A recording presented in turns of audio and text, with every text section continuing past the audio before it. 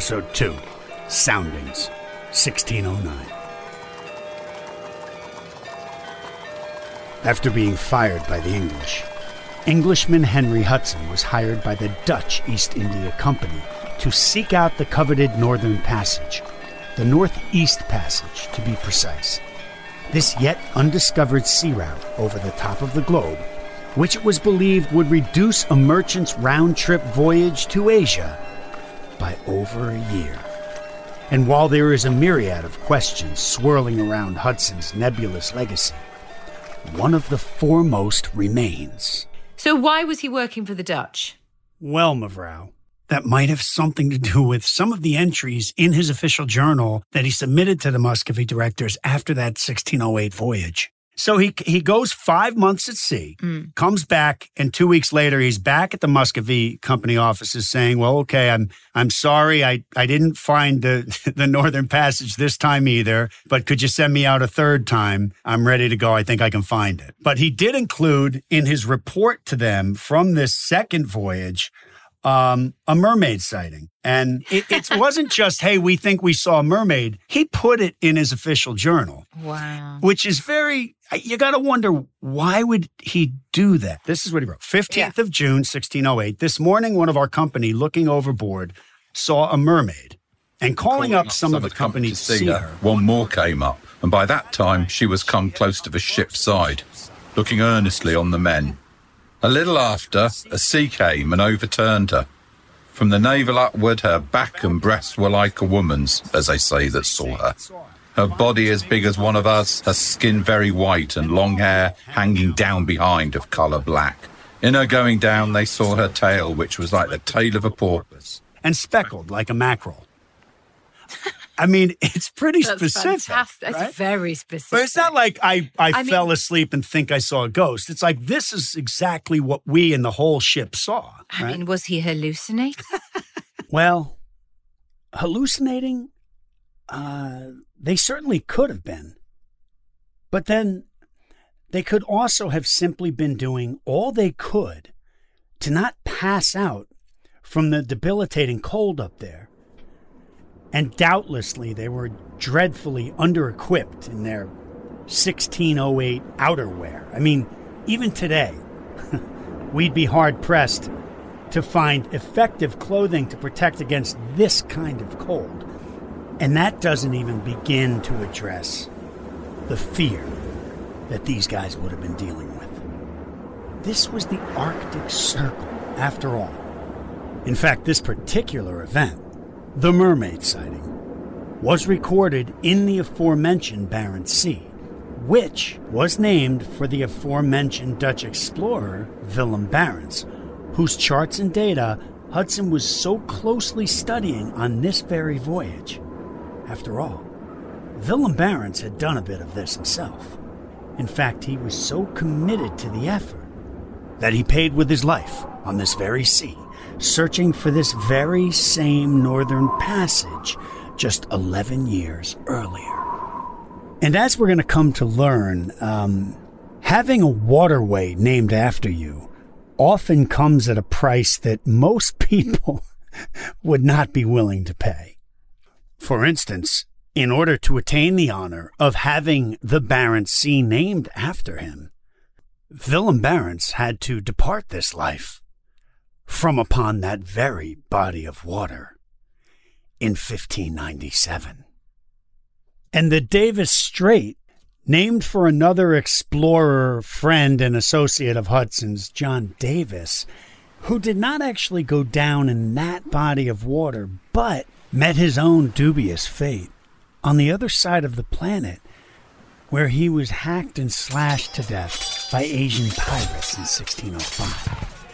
So yeah, if you were an explorer in and around the 17th century and you happen to have a waterway named after you, watch out.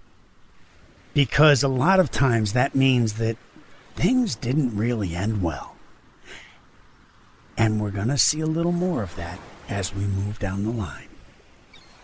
And there's something else still to consider when we're really trying to wrap our hands around what was going through the minds of these sailors back in the 17th century. I mean, let's put the time frame into context.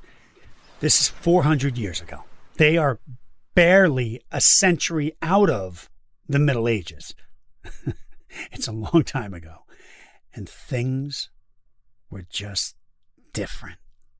And there was so much that people just didn't know about the world, about human relations, and about themselves. These concepts about waterways that may exist over the top of the planet, etc., they were really pretty radical. And the people propagating these theories were really out on the fringe somewhat. In fact, just to even pinpoint this era a little bit more, it wouldn't be for another 25 years that Galileo would be tried and convicted of heresy for having the audacity to suggest, contrary to the Pope's beliefs, that the earth actually revolved around the sun and not the other way around. I mean, this is the world that these guys lived in. And no, they were not running into any traffic up in the Arctic Circle. No waypoints either. There was absolutely nothing and no one up there in the Arctic Circle in 1608.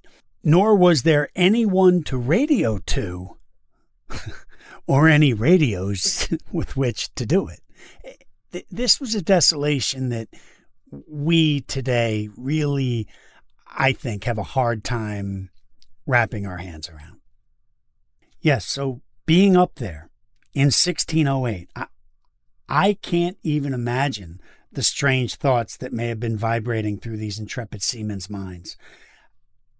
Yes, maybe even further distorted by some odd awareness of being so far out on the fringe, both literally and figuratively. Or maybe they really did see a mermaid. They probably had far too much to drink. They probably had those ship's biscuits that had gone really mouldy. So what do you think, yeah? Moldy biscuits? Mermaid subterfuge? Desolation-induced mirages? Or actual mermaids? So once you see a creature with the torso of a woman but the tail of a fish, then obviously this must be a mermaid. They were not losing their mind. They were just seeing things they'd never seen before. Right. You see, I feel that you're very anti this mermaid. Valley maps are replete with sea monsters. But, I mean, they believed in witches at the time. They must have believed in mermaids. Because in some of the maps that had been published, all kinds of creatures were drawn to indicate that here there are dragons. People saw ghosts. This is unknown territory. You may find anything. Okay, so sounds like he did believe it. Oh, he believed it, but it doesn't make him crazy. Okay. Was it a real mermaid? What do you think? Was it a real mermaid? Do we think mermaids existed? Well, whatever it was enough for the English to show Hudson the door and allow the Dutch to snatch him up. The Dutch India Company was interested in hiring Hudson because they already had a monopoly on Dutch shipping and trade to Asia around the Cape of Good Hope. Now, Cape of Good Hope, for anybody who doesn't know, that's the bottom of Africa. It is, yeah. This was the established route to get to Asia at that time. Yeah, these were long voyages, yes.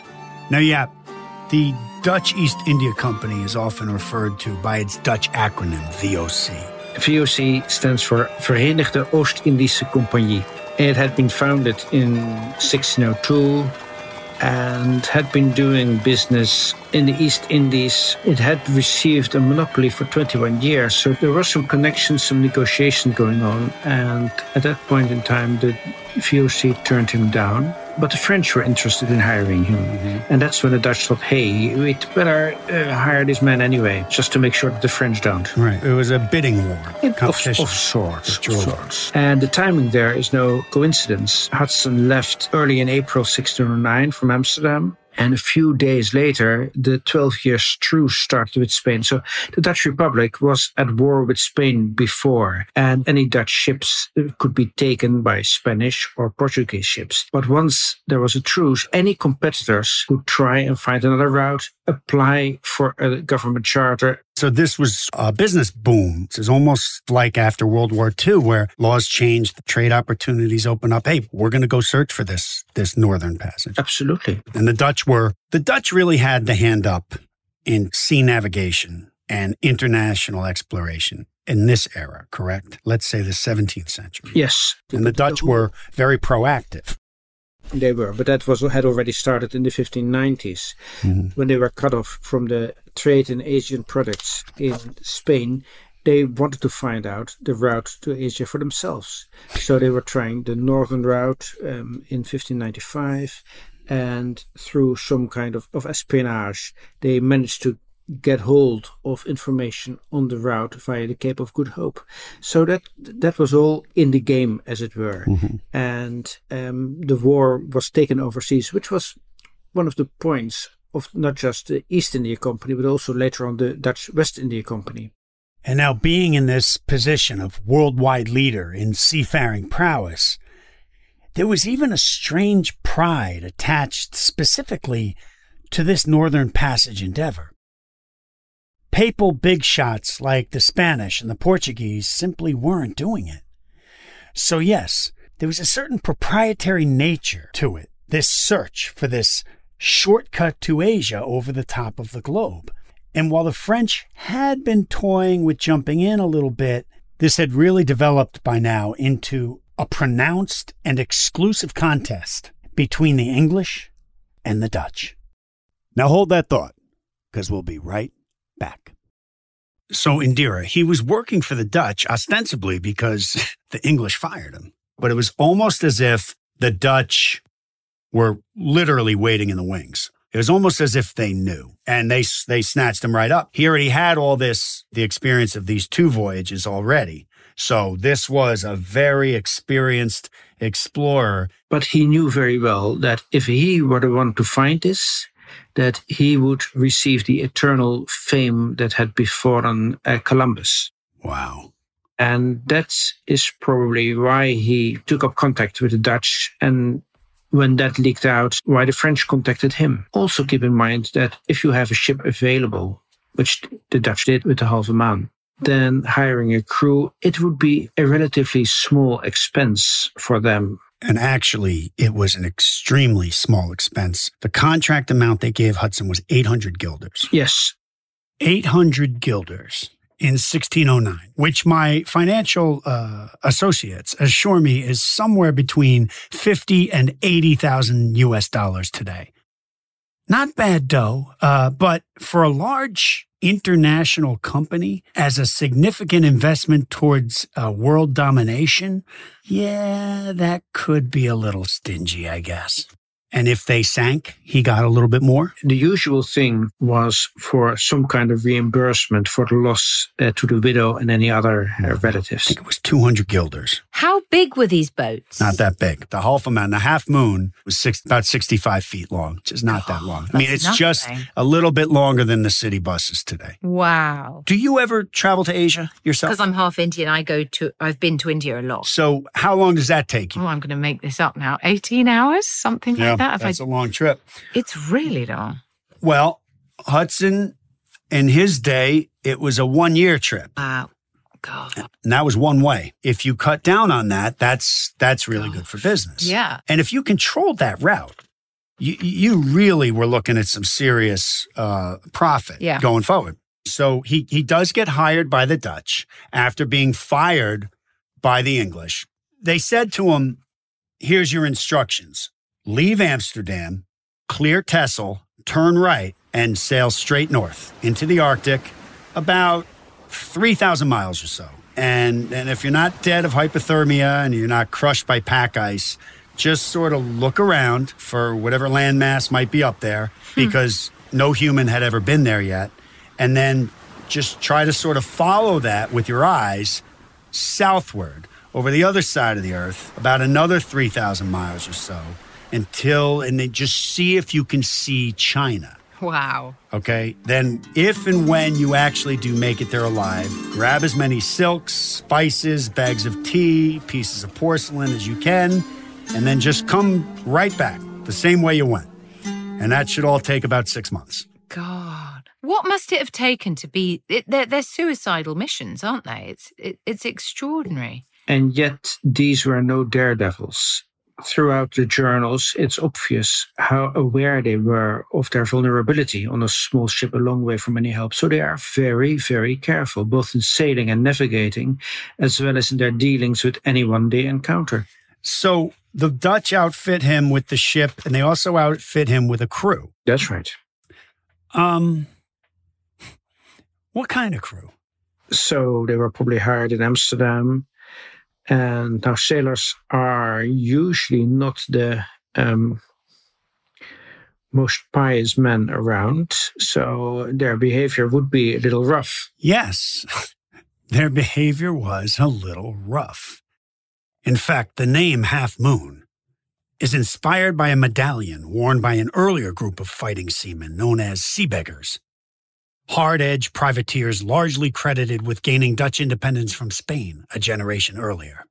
Other than the 3 English-speaking crew members that Hudson already knew and was permitted to bring on this voyage, the other 12, all assigned to him by the VOC, were no doubt most or all direct descendants of this sea beggar lot, with a thoroughly uncalibrated moral compass and a seemingly insatiable appetite for violence.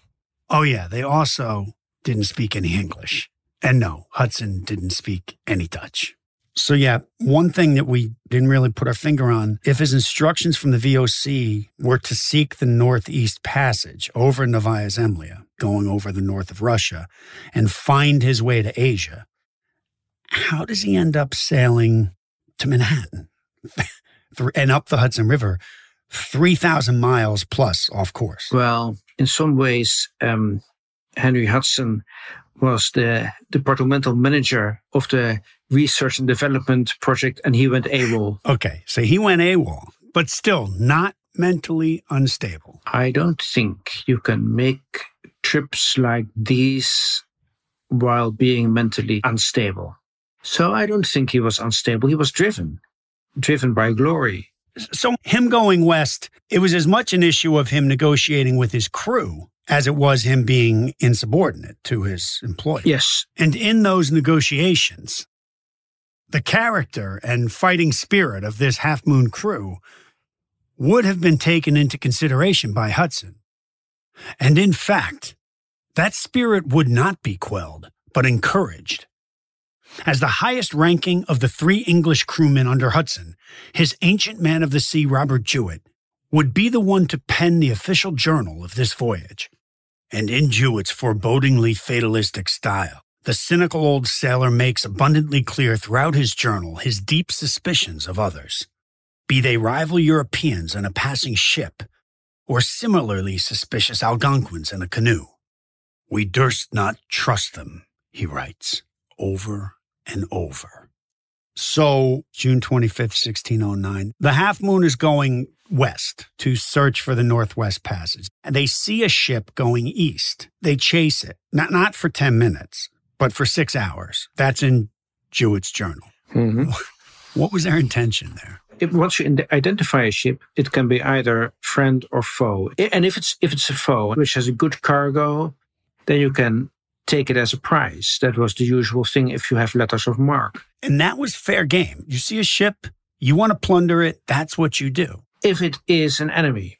Now, Indira, check this out. Among the 4 English crew members was Hudson himself, Jewett, a younger officer by the name of John Colman, who was also the only translator aboard, and a little 12-year-old boy named John Hudson.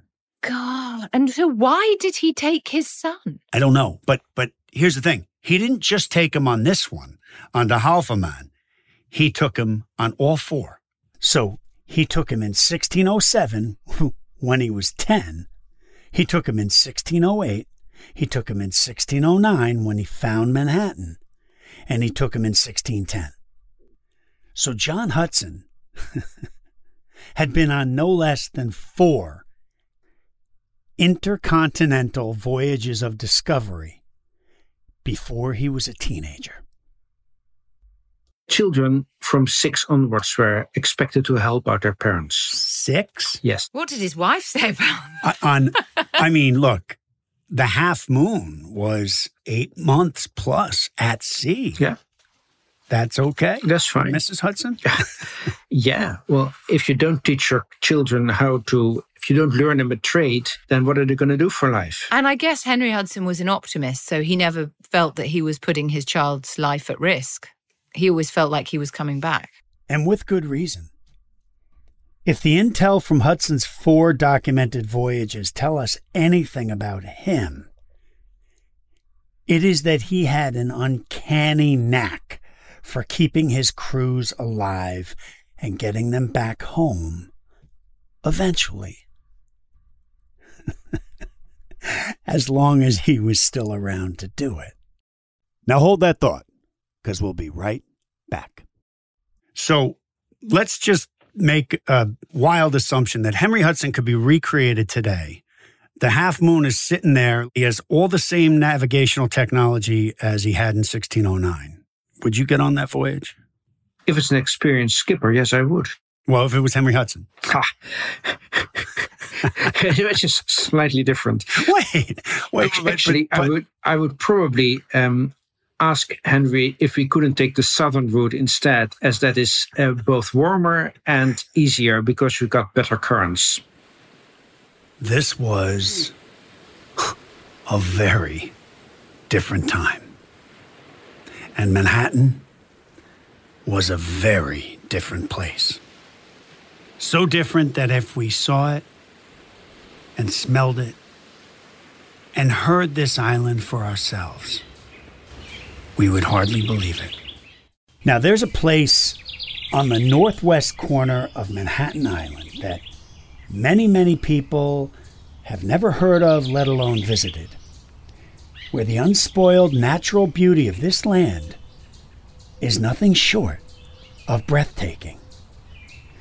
Because the land that I'm referring to remains as proper, unblemished, old-growth forest to this day, where towering oaks and spruces shade wild turkeys and cottontail rabbits, where blue jays and cardinals flutter about as red-tailed hawks soar high above, and as we move through these hundreds of forested acres westward, past the ancient Indian caves of the Reckawawank natives, we eventually come to a cliff 200 feet above the majestic Hudson River. And it is from this perch that we can turn back time by centuries to what this place used to be. Because this particular forested wonderland that we now call Inwood Hill Park looks and feels and sounds and smells exactly like this island did when Henry Hudson came sailing up the river that would come to eternally bear his name in 1609.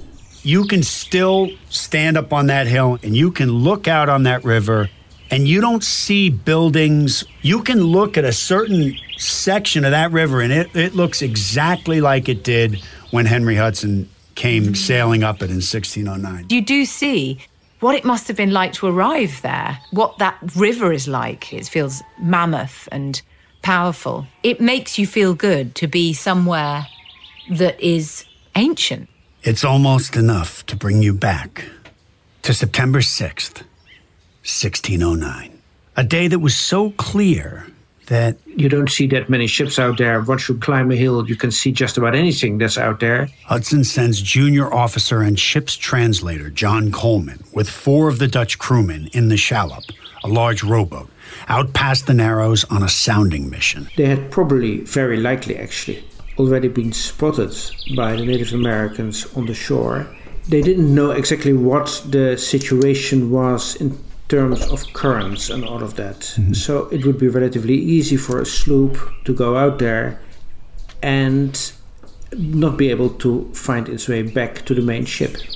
It's possible that no European had come this way since Gomez in 1526. They probably had never seen anything like this in 1611. Not in person. But hadn't they already seen the French? Well, Verrazano was here 85 years prior. So there's probably nobody was alive that remembers seeing them, and the Plymouth Bay colony up by Cape Cod that was still over a decade away at this point. So a widely believed theory is that most of these natives had never seen a European.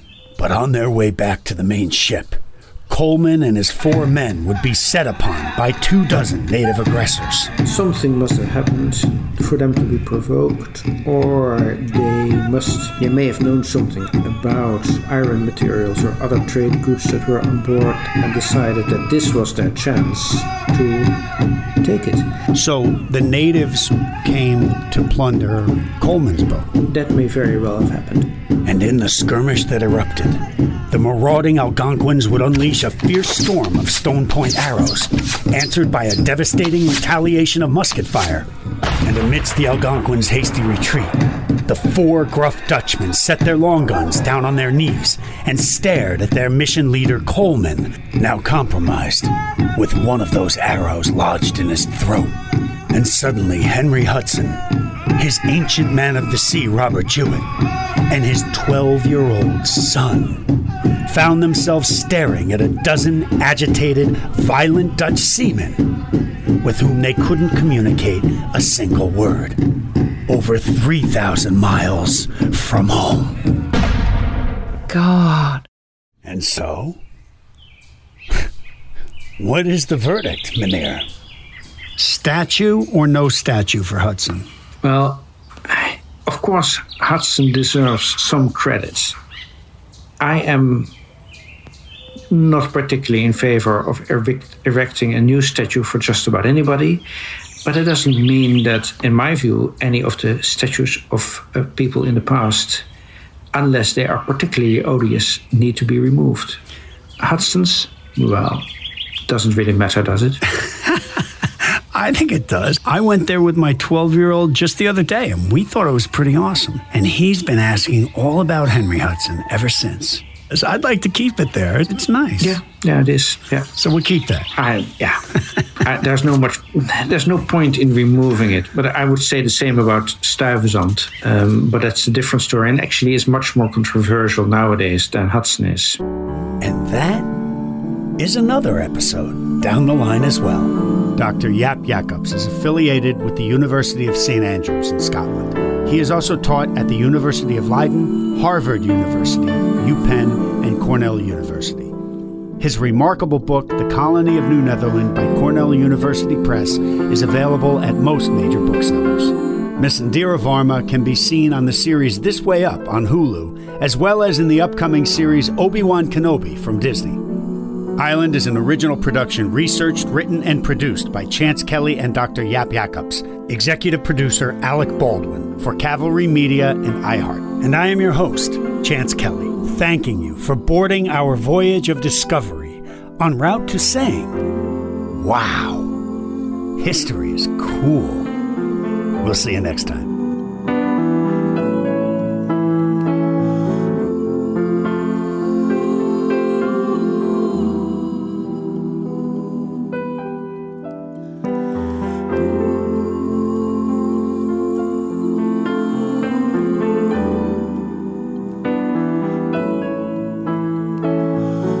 To our growing island audience, Vedant, thank you. You guys are cool. And we want to let you know about our companion podcast, Island Voices, because there are so many cool, incredible people here with us today. We don't want to just have to talk about people who were here 400 years ago. Island Voices is available both on YouTube and wherever you listen to Island. The YouTube channel is Island Voices Podcast. Island Voices Podcast on YouTube and wherever you listen to Island. Climb aboard. History is cool.